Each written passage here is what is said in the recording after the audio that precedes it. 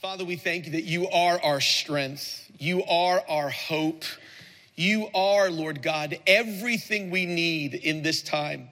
Though our country is facing an unprecedented time, ground that we've never been on before, I thank you that nothing takes you by surprise, oh God.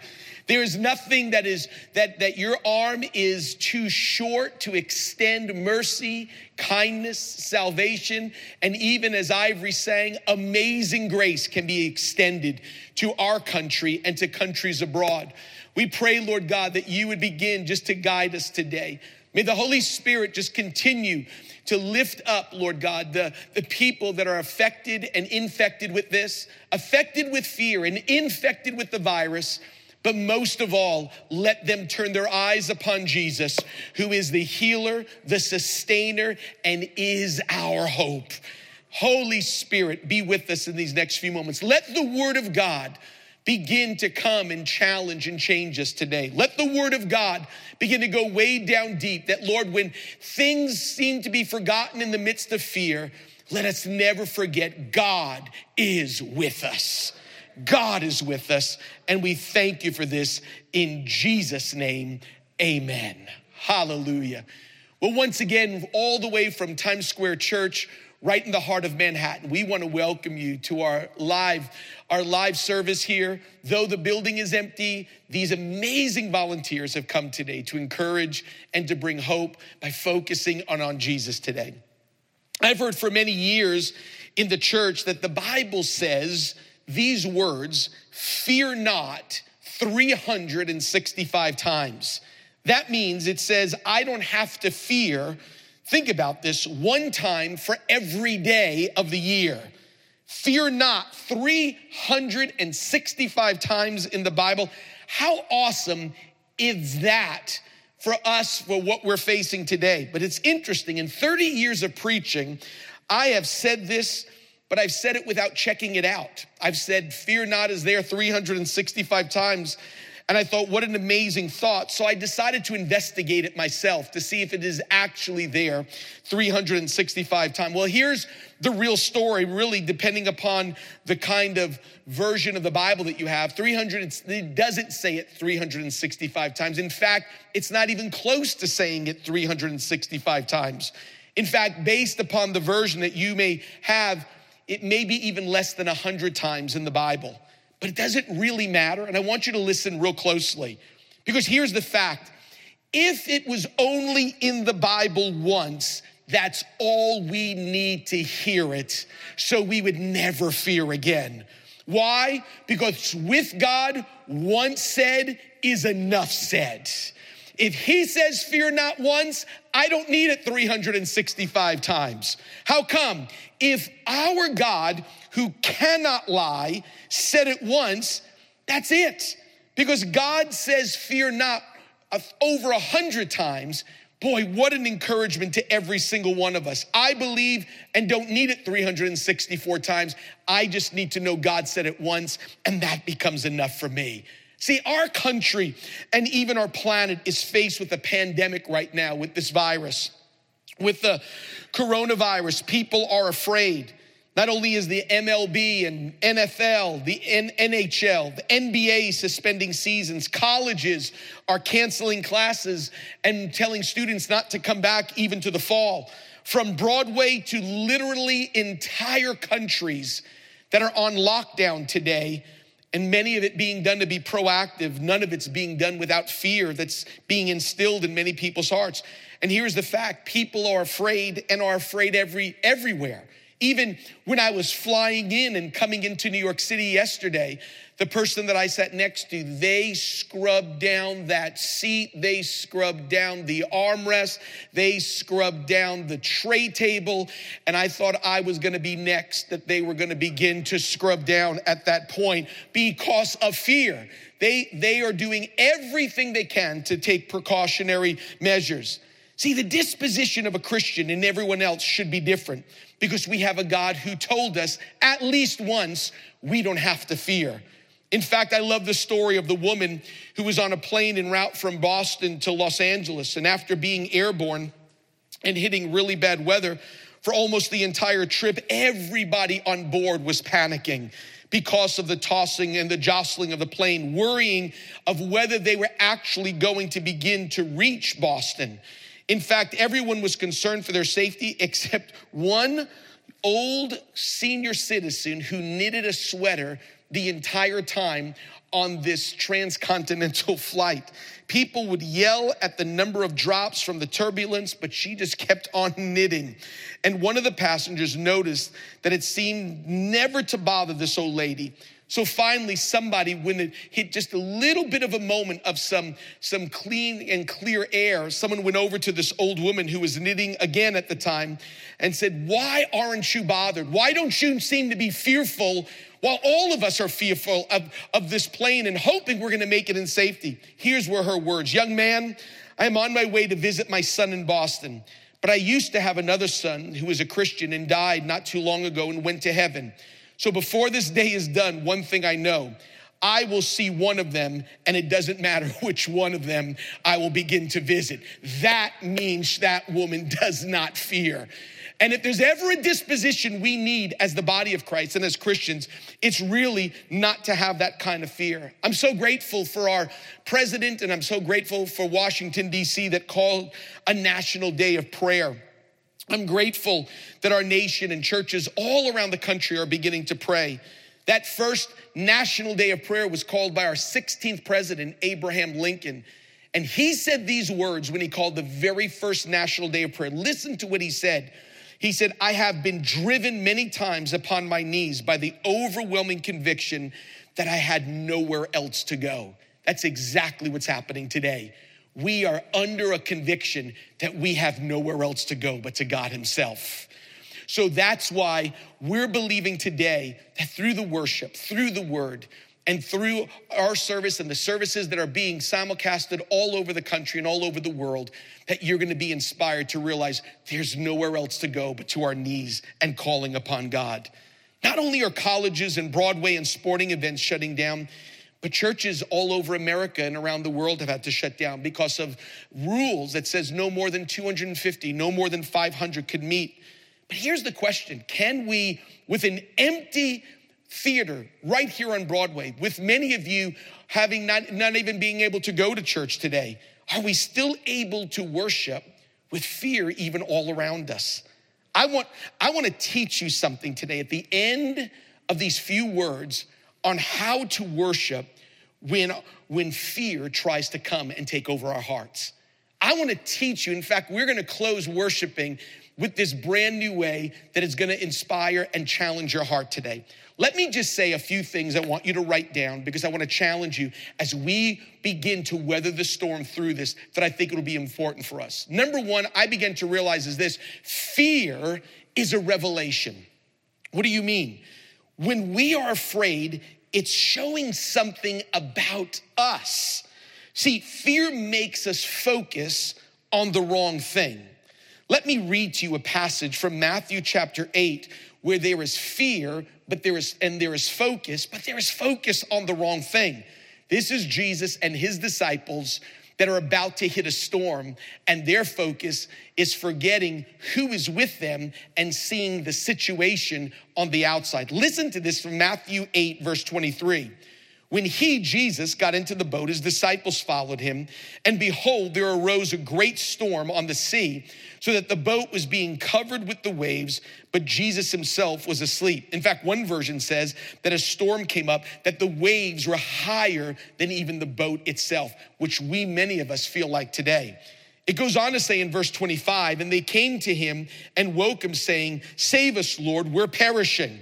And he said to them, listen to these words, "Why are you afraid, you men of little faith?" Then he got up, rebuked the winds and the sea, and it became perfectly calm. And the men were amazed and said, "What kind of man is this, that even the winds and the sea obey him?" One version says the storm came without warning. It almost seemed like these disciples who are with Jesus, going with Jesus, comes without warning, comes up suddenly, almost like a pop quiz for them. Those pop quizzes that many of us experienced even when we were in school were really revelations about us, not the teacher, not the material, but about us. If we knew the material, if we knew the stuff, and if we were keeping up with what we were being told and what we were being taught from pulpits and from lecterns and from professors all around the country. Think about this, because I hated pop quizzes growing up. I was one of those guys, if I knew there was a midterm and a final, I could prepare for that. But when it was a pop quiz, it meant that I needed to keep up. I needed to know what was happening. See, Christianity doesn't work on a midterm and on a final, but usually it's pop quizzes that seem to show up suddenly. There are lots of suddenlies that begin to come from without warning, because stuff happens. And these disciples were not prepared for this storm, just like many Christians who are walking in fear today. But here comes the revelation. It's in verse 26, because the revelation is this. Jesus was telling them, this is not a fear issue, but it's a faith issue. It's not the thing that's the problem that's causing the fear, the waves, but it's the little faith in the midst of the waves that is beginning to affect you. Listen to this closely. Let me say this again. It wasn't big waves, but little faith that caused the fear. It wasn't big waves, but little faith that began to put fear inside of the people that shouldn't have been fearful. Here's a note. When you have big waves and little faith, you're gonna have a fear problem. But if you have big waves and big faith, then you know God's got this for all of us. And that's where God wants to begin to come and help us. So when we're in a turbulent moment, whether it's on a plane or a boat in Matthew chapter 8, it could even be a cruise ship that can't even find a place to dock around the world. Don't bind fear. We just need to get faith increased inside of our hearts. That's what God is beginning to ask us to do. Think of the perplexity. Think of the fear that came on the faces of those disciples, not knowing what's going to happen in the next few moments. I have a friend that even faced that. His fear began to bring this look upon him that he didn't know what was going to happen with his job, with ministry, with everything that was getting ready to take place in his life. And he wrote to me this and said these words. He says, my wife and I were meeting in a meeting here, right here in New York City. And I was hoping, these are his words, that the meeting would go differently. While my wife and I were walking to Whole Foods right in Midtown Manhattan, he said, there was fear all over us. And as we were walking, there was a lady begging for money. And I guess my face said it all and said a lot of the fear. And I was thinking about the scary future because of what happened to me just in the meeting, just literally minutes before. And this woman who is homeless, begging for money with a cardboard sign, literally looked at me and yelled, fix your face, God is good. I knew at that point I was just rebuked by a homeless woman and realized I can fix my face because God is good. And because God is good, not only should our faces be fixed, but our faith should be full that God can help us through every storm and wave that we begin to affect. Fear is a revelation. It reminds us that, are we focusing on the right thing? But here's the second thing. Fear is not from God. 2 Timothy 1:7 says this, God has not given you and me a spirit of fear, but of love, power, and a sound mind. Think of that again. When fear comes, it removes those three elements that are so important that we need every single day. We need power, we need love, and we need a sound mind to walk every day, to walk through this crisis that's happening, to walk through this pandemic. I need power, I need love, and I need a sound mind. But what's interesting is when fear comes, it removes those three things. It removes power, removes love, and sound mind. Think, what's the opposite that happens? Because I believe fear, when it infects us, it takes those three things away. Think about it. What's the opposite of power? But it would be weakness. What's the opposite of love? Listen, not hatred, it's selfishness. That's the opposite of love. When I'm fearful, I'm weak. When I'm fearful, I'm selfish. And think about this. What's the opposite of a sound mind? But it's crazy thoughts, crazy narratives. that begin to come and begin to infect us. That's the opposite of power, love, and a sound mind that we're always facing and we're always dealing with. I had somebody a few years ago that was coming to our church that was located in a very, very dangerous area of Detroit. And as they were coming for the very first time, invited them to come, they were looking for a place to park. And because the area was dangerous where the church was, they said fear started to strike them. They saw people on the streets and places that they knew they'd have to walk a long way, and thought to themselves, this fear that was there and the fear that came over them, they literally kept their car going and took off and went back home. And then they asked me this question. They said, do you think God was telling me and warning me that it was too dangerous for me to park and walk those 2 blocks to the church? Think about what you just said. Was the fear and the concern that I had, was that God warning through fear that I wasn't supposed to go to church, and I wasn't supposed to park there, and I wasn't supposed to walk those blocks? And my words to her were this: fear is never the language that God communicates with. God does not communicate in fear. If fear is not of God, 2 Timothy 1:7, then why would God choose a method of communication to begin to bring warning to our life? God will speak to us from this pulpit through Pastor Carter, Pastor Patrick, Pastor David. He will speak through wisdom of people, the elders. He will speak through the Holy Spirit. He'll speak through a sermon. He'll speak through the word of God. But listen to me close, beloved. He will never speak through fear. That is not a language of God. God begins to communicate with his people as a father begins to communicate. Fear is a good indication that what is being spoken to you is not true. And in fact, many times it's the complete opposite of what God is trying to communicate, and reminds us that this is not even God. Jesus went after the root of the issue. The root of fear was not the impossible situation needed to be fixed, but it was their faith. It was something internal, not external, that God was going after. That's what Jesus always rebukes. As people could try to fix waves and fix a virus, to try to fix an economy and to try to fix Wall Street, God goes, I want to fix your faith. I want to fix your focus on me. I want to fix what's happening in you. Let me read just a few of these verses from a paraphrase of this passage. Listen to verse 25 of Matthew 8. The disciples woke him up saying, save us, Lord, we're going to die. But Jesus reprimanded him. Why are you gripped with fear, he says. Where is your faith? Then he stood up, rebuked the storm and the sea, be still, and instantly became perfectly calm. And then listen to verse 27. The disciples were astonished by this miracle and said to one another, who is this man? It seemed that Jesus was trying to fix them before he fixed the sea. Jesus was trying to fix the who is this man inside of them. The disciples who have traveled with Jesus, seen the miracles of Jesus, heard Jesus, are still asking the question, who is this man? Could we actually be sitting in a sanctuary, singing the songs off a screen in our churches across this country and still asking the question, who is this man that we're singing about? Think about that. Because when fear strikes us, then usually we're not understanding who the person that we're actually singing about and worshiping. Who is this man? And they're speaking to the man that's right in front of them.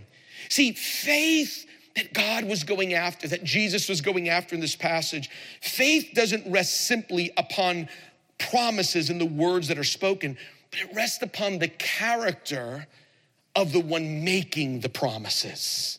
See, big promises with low character really causes us to have no faith.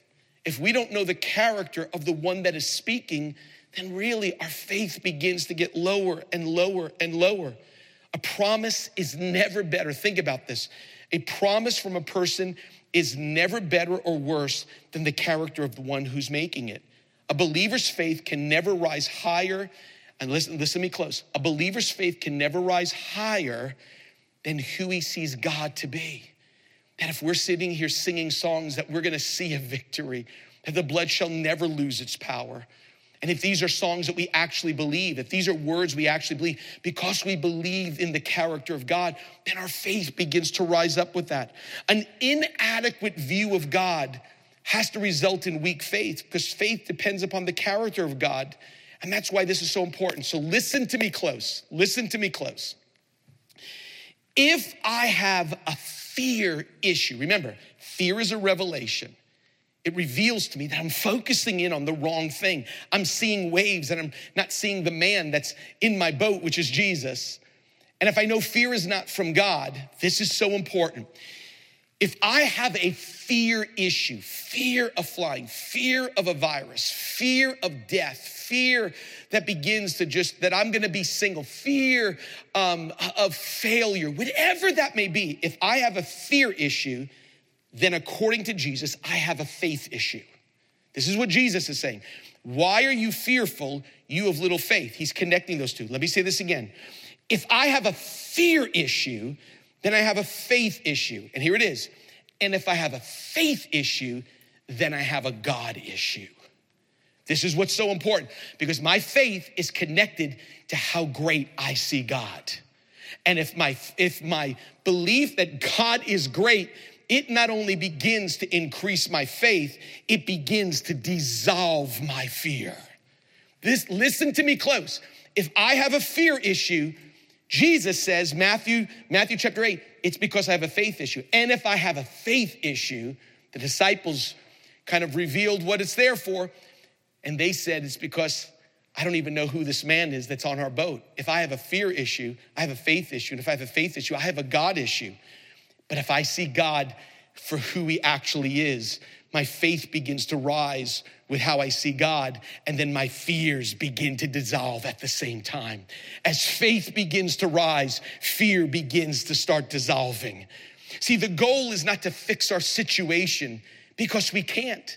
There is no one in this place. There's not a church in America that can fix what is happening around this pandemic around the world. But we can keep our focus on God at this moment and say, God, we trust you in the midst of this. So how great is your God? How great is your God? And that's really the question. So let me close with this, because I want to teach you a new way to worship. I want to teach you a way to remind you how great God is. Because if there's fear, then there's a faith issue. And if it's a faith issue, then I've missed how great God is. And I want to remind us, I want to go all the way to the beginning that says, let me show you how great God is. In the book of Isaiah, the prophet tells us that fear was beginning to fill the land. And Isaiah the prophet, knowing that the kings, that the men that were stepping into power, that so many of them were corrupt, the people didn't know what to do, backsliding was taking place in their nation. They were being faced with even outside enemies from the Assyrians and the Babylonians coming in, and the people were starting to fear. And then in Isaiah chapter 40, he teaches us how to deal with this fear issue. Remember, if it's a fear issue, it's a faith issue. And if it's a faith issue, it is a God issue, that we're not seeing God for who he is. And what Isaiah 40 does, he begins to deal with this fear issue. Let me read this to you. This is Isaiah chapter 40, verse 9. He says, lift up your voice with a shout. Lift it up, hear the words, and don't be afraid, or fear not, O Israel. And say to Judah, listen to this, here is your God. Did you see what just happened? He says, I want you to say this loudly. For those that fear, here is your God. This is who he is. This is what he looks like. And what Isaiah does, friend, in the next 20 to 25 verses is he begins to unpack the greatness of God. He says, are you afraid? Here's your God. Are you in trouble? Here's your God. You don't know what tomorrow holds? Here is your God. What he was saying is, if you don't know what the future holds, what the next week holds for you, businessman, for you, pastor, for you, church, for whoever you are, if we don't know what happens with our job at a college university because it seems to be shutting down, I want to just give you some hope today. Here is your God. And this is what Isaiah does. Listen to what he unpacks, and we'll just do one of these and find a way to worship when fear wants to begin to control us. Listen to this. That was verse 9. Let me read just a couple verses. See, the sovereign Lord comes with power. He rules with a mighty arm. See, his reward is with him and his recompense accompanies him. He tends his flock like a shepherd. He gathers the lambs in his arms and carries them close to his heart. He gently leads those that have young. Verse 12, who has measured the waters in the hollow of his hand, or the breadth of his hand marked off the heavens? Who has held the dust of the earth in a basket and weighed the mountains on the scales and the hills in the balance? And then from verse 13 down, he goes through constantly over and over again how great God is, how great God is, how impressive God is. Remember what he says in verse 9, do not fear, here is your God. Do not be afraid, here is your God. In fact, can I just show you one of those phrases or two of those phrases to show how impressive your God is and why you don't have to fear for what's ahead for us? In Isaiah chapter 40, in verse 12, listen to these words again. He has measured the waters in the hollow of his hands and marked off the heavens by the span of his hand. Listen to those words again, verse 12. It says, he has measured the waters in the hollow of his hand and marked off the heavens by the span of his hand. I want to close by giving you a reminder in worship on how impressive your God is today and why you don't have to fear. Let's just take the first one. He says he has measured the waters in the hollow of his hand. Okay, listen for just a moment. Do you know 2/3 of this planet that is facing this pandemic, 2/3 of this planet is covered with water? 2/3. Some places, the water goes 8 miles deep. The total volume of water on planet Earth, according to scientists, listen, is incalculable. Incalculable. Even if you could compute it in gallons, they say that the number is too large to even express. So let's realize how impressive God is, and this is what it says. Listen to these words. He says, your God has measured that water, you ready for this? In the hollow of his hands. Do you know what to the Jew the hollow was? It's when you put your hand like this, that little crevice in your hand is called the hollow of your hand. You know how big God is? He takes the incalculable number of water on planet Earth, and your God says, I hold it like this. I hold it here. So the next time you lift your hands up and you look and see that little hollow in your hand, you go, I've got a big God. He holds all of this together. This is the God that so the next time Greg Thomas or Ivory are leading us in worship, and you lift those hands up and you open up your eyes and see those little hollows, you go, my little hollow means nothing, but God can begin to take numbers that doesn't even exist. He can hold it all together. That's how impressive God is. Hey, let's do one more. You ready for this? New way to worship. That means when I'm lifting those hands, I'm reminded. It says this, and with the breath of his hands, stay with the hands, and with the breath of his hands, he has marked off the universe. Okay, get ready now. There is no instrument that can calculate the distance across our present universe. There is none. We try to send a Hubble telescope. We'll try to send we can't even calculate from the distance of our universe from one end to the other. The nearest, listen to this now, the nearest star other than the sun is 4.5 light years away. How far is that? If light travels at 186,000 miles per second, that means the nearest star, get ready for this, is 26 trillion miles away. Get ready now. When a Jew talks about the span of his hand, he is talking about from the top of the pinky to the tip of his thumb. That's the span of his hand. Get ready now.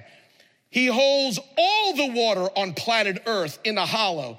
He says, but when I'm about to measure your universe that you can't even calculate, that your nearest star is 26 trillion miles away, you have a God that says, I'm so big, I measure the universe from the tip of my pinky to the tip of my thumb, and we actually think that God is that big. I'm telling you, he is that big. He is a God that goes, I hold it here, I've got it here, which means that as Greg and the team come back to those instruments right now, when they lead us as we're getting ready to close in a song and you lift your hands up, you go, the span of his hand says the universe is small. The hollow of his hand says that the water of our planet, he can't even fit into the hollow of his hand. So when the enemy comes in like a flood, Christians, do the hollow and the span.